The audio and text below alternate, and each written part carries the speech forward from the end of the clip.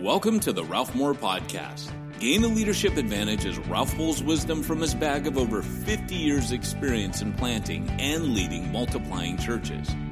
Our goal is to help you live as a leader you'd want to follow.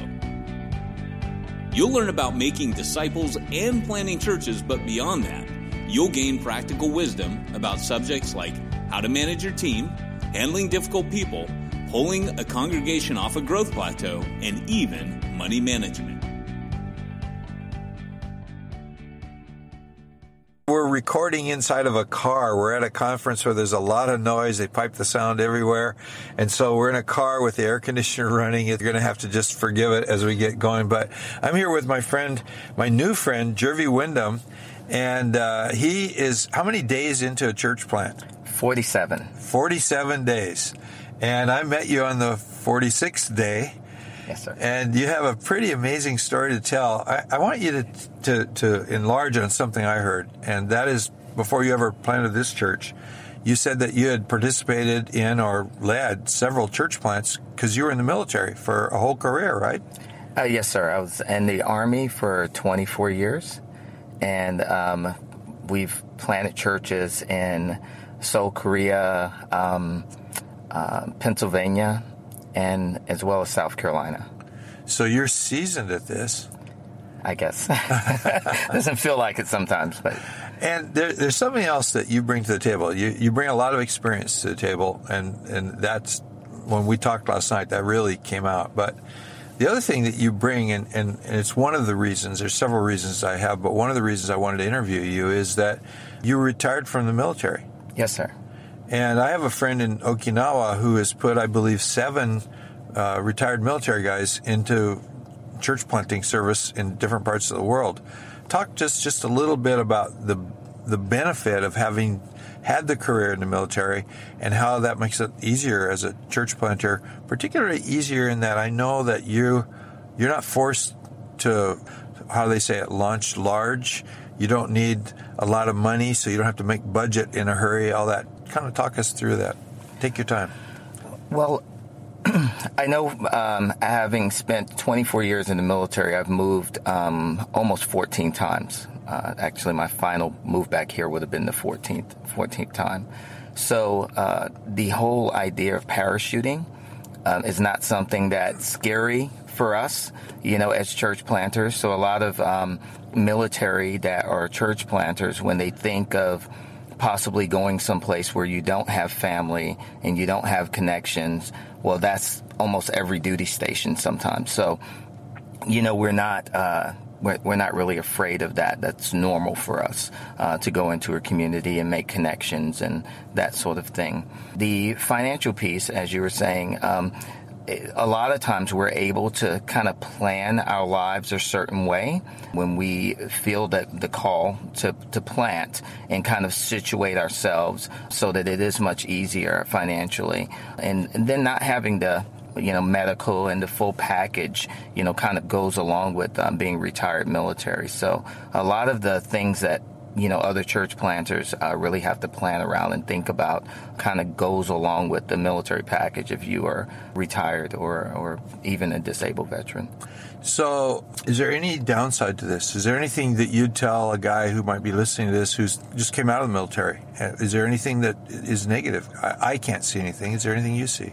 Yes, I've experienced some things something that I did not think about until we launched Resonate or began to work in the community, is that every place that I planted or been involved in a church plant was near a military installation. So therefore, certain things I did not consider an issue, like I never really thought about. So one Sunday, we were doing some pre-launch services. A gentleman came in to the church, and the message was not, we're talking about multi-ethnicity, and I don't remember exactly what the sermon was, but it touched him a certain way.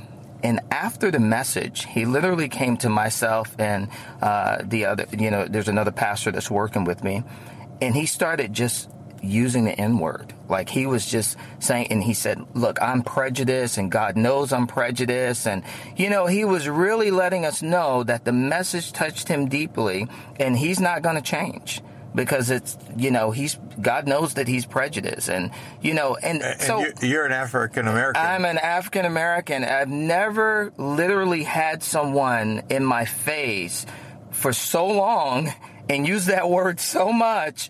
It was really a challenge for me. So I'm looking at the other pastor there, and then my wife and his wife walked up, and I mean, literally, we're in the back of the sanctuary having this discussion, and I'm like, oh my Lord, like I've never, because in the military we train on this sort of stuff, sometimes even on a monthly basis.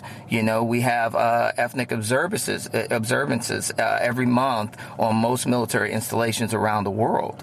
So these are things we don't really think about. We know they exist, but we don't necessarily encounter them, especially this way. I pastored for years next door to a Marine Corps air station. And I kind of came to the conclusion that the military is the only part of the whole United States that even halfway has figured out this whole racial deal and how stupid it is and how to get over it. Right. So you faced that in a civilian population you never really thought of. Never considered it. And so it was probably one of the best things to happen to me. And it happened during our pre-launch stage. And there's another seasoned church planter down in Galveston, Aaron Sanders of Coastal Church. We met for lunch one day, and I had this discussion with him, and he shared some things with me, opened my eyes, and we began to change the language that we're using in Resonate so that we could intentionally have that multi-ethnic conversation and have that really be about a strong part of our DNA. So we find ourselves now a very diverse church because of it. I mean, we have that conversation all the time. And so this kind of opened our eyes. And so in our community gatherings and in our missional communities, we talk about this. So that's really good. Really, really, really good. What about the guy? Is he still with you? Did he continue with you for any length of time? He did not. We do see him around, and so we talk with him, and we still engage him, and but he really helped Resonate, actually. Yeah. He helped the church more than he realized, because it just gave me another prayer topic and another conversation I believe the Lord wants us to have in our community. And it also points out that God loves weird people too. Yes, sir. So as we were talking yesterday, you told about some pretty phenomenal things. I mean, the old ladies in the electric wheelchairs and doors that have opened to you long before you ever held a public service. And again, I want to always go back to the financial portion of this, that you weren't pressed into, I got to go big very quick and all that. You were actually able to penetrate the community in ways that a lot of guys just couldn't do, but need to learn to do. And so I want you to tell us 3 or 4, just tell us some stories. It's really been a phenomenal experience for us, because we had no idea what the community was really like. While we were doing strategic planning for this church, I was at my final duty station in Virginia. So although my wife and I had a house in the community because we knew that we were going to retire here, we really did not, at that time, we had not truly lived in the community. And so I came down with all of this great stuff. I've read all these books and had this nice strategic plan. And, I can't tell you how many times we've ripped that up, just because we started spending time in community, spending time with people. And I believe it was Ed Stetzer said that people are not looking for another friendly church. They're looking for friends. And so we decided that was going to be something that was going to be really a core part of our DNA and what we represent to our community. And so we just we look for opportunities to be friends. And so out of that came so many opportunities. Like I was sharing last night, in one of the communities, there happened to be 3 young children that lost their lives at the hands of their mother's boyfriend. That became a community that we were serving prior to that happening. We saw and interacted with these children. So the guy actually murdered those children? Yes, sir. Yes, wow. He did. And so then how did you interact with those people? Well, because prior to that happening, we were spending time there, just being friends and spending time in the community, having pop-up ice cream parties for the kids and, giving snacks to the kids and spending time with the adults there. We just would, have hot dogs on the grill for no reason. The community contacted us and said that they wanted us to do a prayer vigil for the family there. And so we did do that. And that just opened up a whole another situation for us, because the owner of the property remodeled one of the townhomes and contacted us and said, would you be willing to come in and just use this for however you want to use it to reach our young people? He had also had some experiences with domestic violence in his life and was so generous to just do this and remodel one of his townhomes just to be as a clubhouse and a place that we could minister to the community. So that's how one of our missional communities came about. Tell us a couple more stories, because you have several missional communities. Yes, sir. We have about 9 missional communities. In a 47-day-old church, right? Yes, sir. Oh, it is amazing. We basically have about 9 missional communities throughout Texas City and Lamarck area. We have another community there at what used to be Ocean View Rehabilitative Center. Now it has another name now. It's Phoenix. This was a place that we were going and just kind of, spending time with people. And the executive director there decided to just give us some space, because I told him, I said, I really would like to create, as we talk with a lot of the staff here, and then, they seem very stressed out, and we really would like to create a space where they could retreat and just receive some inspiration during the day, a place where they could, maybe pray or just sit and drink a cup of coffee and just take a moment. And so out of that discussion with him, he gave us a room that now became kind of what we call an inspiration chapel, where we basically serve coffee to them and, just spend time with them. So whatever their needs are, whatever they want to talk about, we just... And so out of that sort of work, several of the residents there that have motorized wheelchairs literally come to our church. I mean, they drive their wheelchairs down the block to come spend time with us on Sunday evenings for our service. So if somebody is listening and they're thinking, how did all this happen in 47 days? It didn't. It didn't. You were plowing ground for a long while before. Yes, sir. I would say about 9-10 months before, almost a year. Wow. We were really kind of dug into some of these processes.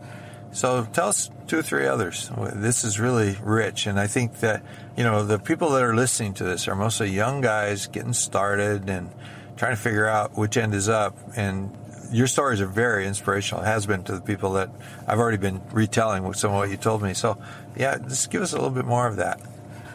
It's just been incredible. We've had some great opportunities. We're at one of the local detention center there doing work. There is a program, a school, an alternative school that I used to go volunteer, or at times I'd also substitute teach for a couple of the teachers there that happened to be Christians. Some of them would, I met them, befriended them, and they were like, hey, whenever I'm out, will you come, watch my class or whatever. And so I do that for certain teachers in our communities. And so I began to meet some kids that were in trouble. And the recidivism rate, I believe, at the detention center is about 90%. So that became something that the Lord was speaking to my heart about, because, a lot of these kids, they don't have anyone. And so I spent some time with one of the kids. And I remember a specific discussion, if I could share it. This kid... Literally, I just asked him, where do you live? And he looked at me weird, kind of strange, and he said, what do you mean, like, where do I stay? I said, no, like, where do you live? He could not even answer that question. And so this kid is in trouble. So I'm thinking to myself that if you're this kid, let's just say your teacher's asking you, why didn't you have your homework? And you're saying, well, it's because I was in a room sleeping on the floor with 5 other kids. This is what my life is day in and day out. That's how. And so that just kind of touched my heart. And so what we did then is we started, being intentional about spending time with the kids in our community. in the detention center and then also following them when they come out. And even those that we know that are coming back in, and it's unfortunate, but some of them we just see them, in their situations. And so basically we have gatherings with these kids where, we meet them in their communities. Matter of fact, just a couple of weeks ago, I was, spending some time, and some of these kids are gang members and various other things. And we've kind of created a situation with them where they trust us. And, we spend time with them, just where they are. So these kids don't come to our church, but they've invited us into their space. So, I can go into certain communities there and literally, just because we respect where they are and we care about them and they know that we do, that we're able to just walk up and sit down and spend time with them.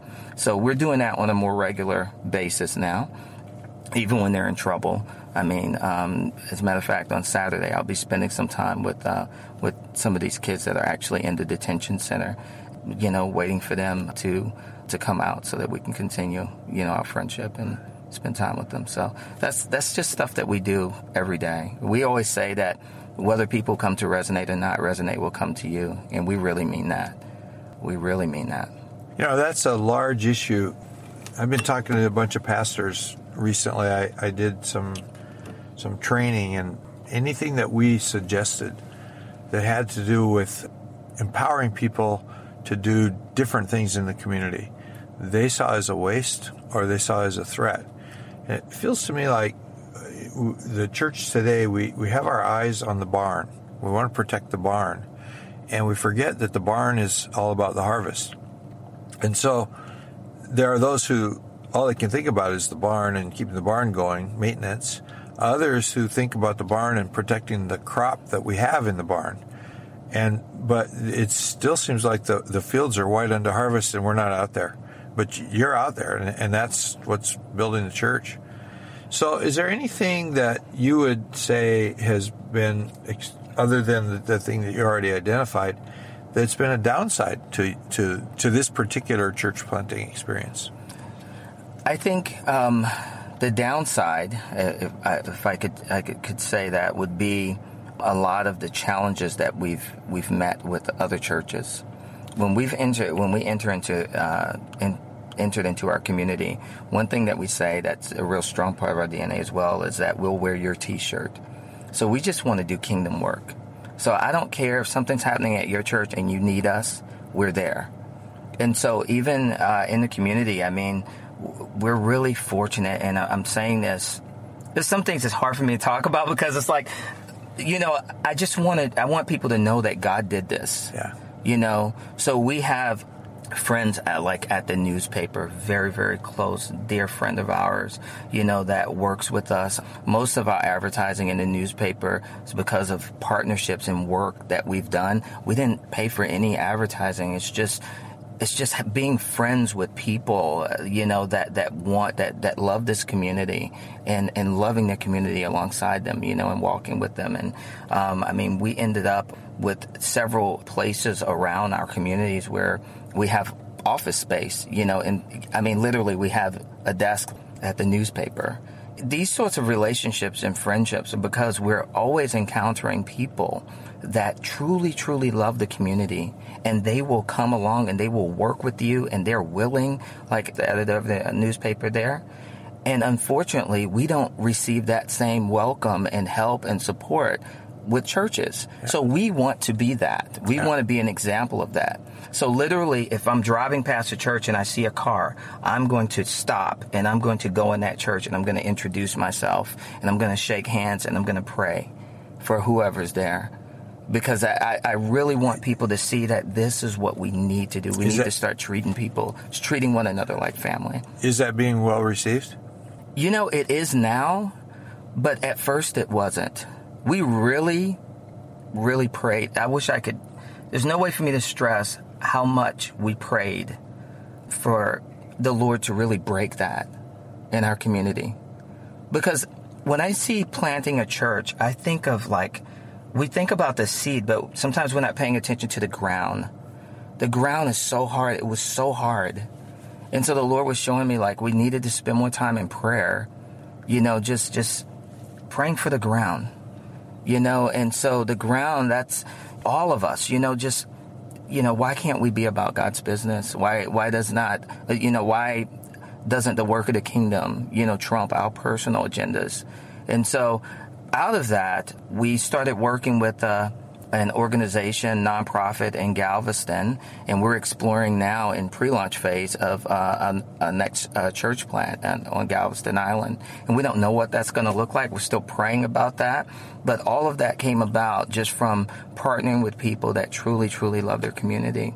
And so that's been if I had to say a downside, is just dealing with churches that kind of are agenda-driven and not kingdom-minded. That's been a real challenge. And probably a lot of those people are fearful that they're going to lose people to your church, and so they got the defenses up. And I found over the years that either I could rejoice that people went because there was a mission and they wanted to come and help, or sometimes I could just rejoice because they didn't like me very well, and when you came to town, they might not even like you, but they'd go bother you instead of bothering me.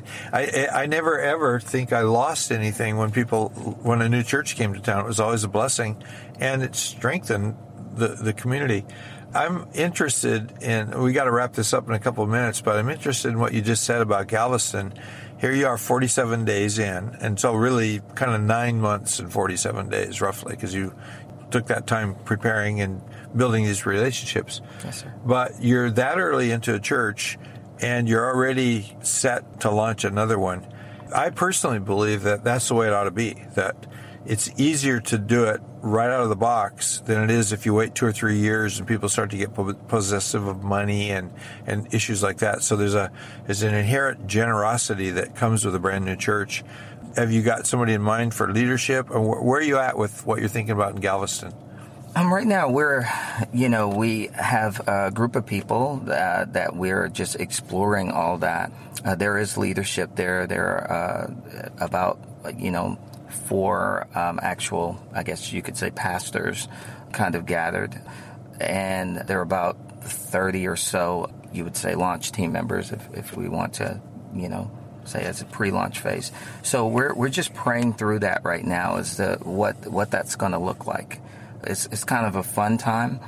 We do have a lot of lessons learned from just launching, this church, and the community is very similar in Galveston. But church attendance, I think we're saying in Galveston is right around 10% on Sundays, and so there's so many, unchurched, and so many people don't know Christ there, that there's a lot of work to be done. So Galveston and Texas City, we'd love to just infect, the culture. And I think the way of doing that is church planting. I think someone said that people attend churches, I guess, in 7-mile radius of where they live. Mm-hmm. So what would it look like if we had churches and missional communities that were really just on mission, every 7 miles? Yeah. I mean, that's literally our vision. When I lived in Hawaii, we took a map of the state and we put I think there was a yellow pin for every McDonald's in the state of Hawaii. And then there would be a green pin if we could get a Hope Chapel in that neighborhood. And we lost our way afterwards. We managed to put a green pin wherever there was a yellow pin. So we just used McDonald's, their demographics. We figured they did the homework. And so we're going to saturate the community as well as they do.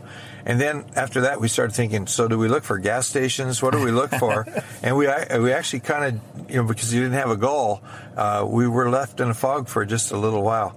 Well, I'm really thrilled to talk to you, and I'm really thankful that we've kind of struck up a new friendship here. If there are people who would like to know more about what you're doing, do you guys have a website that they could go to? We do. It's ResonateTexas.org. ResonateTexas.org. And so if you'd like to get to know Jervie a little bit better, or I'm sure there's a contact information on there, yes, they could get a hold of you through, say it again. ResonateTexas.org. Thank you very much for taking time. This is really good. God bless. If you enjoyed today's podcast, be sure to subscribe and check his blog at ralphmoore.net.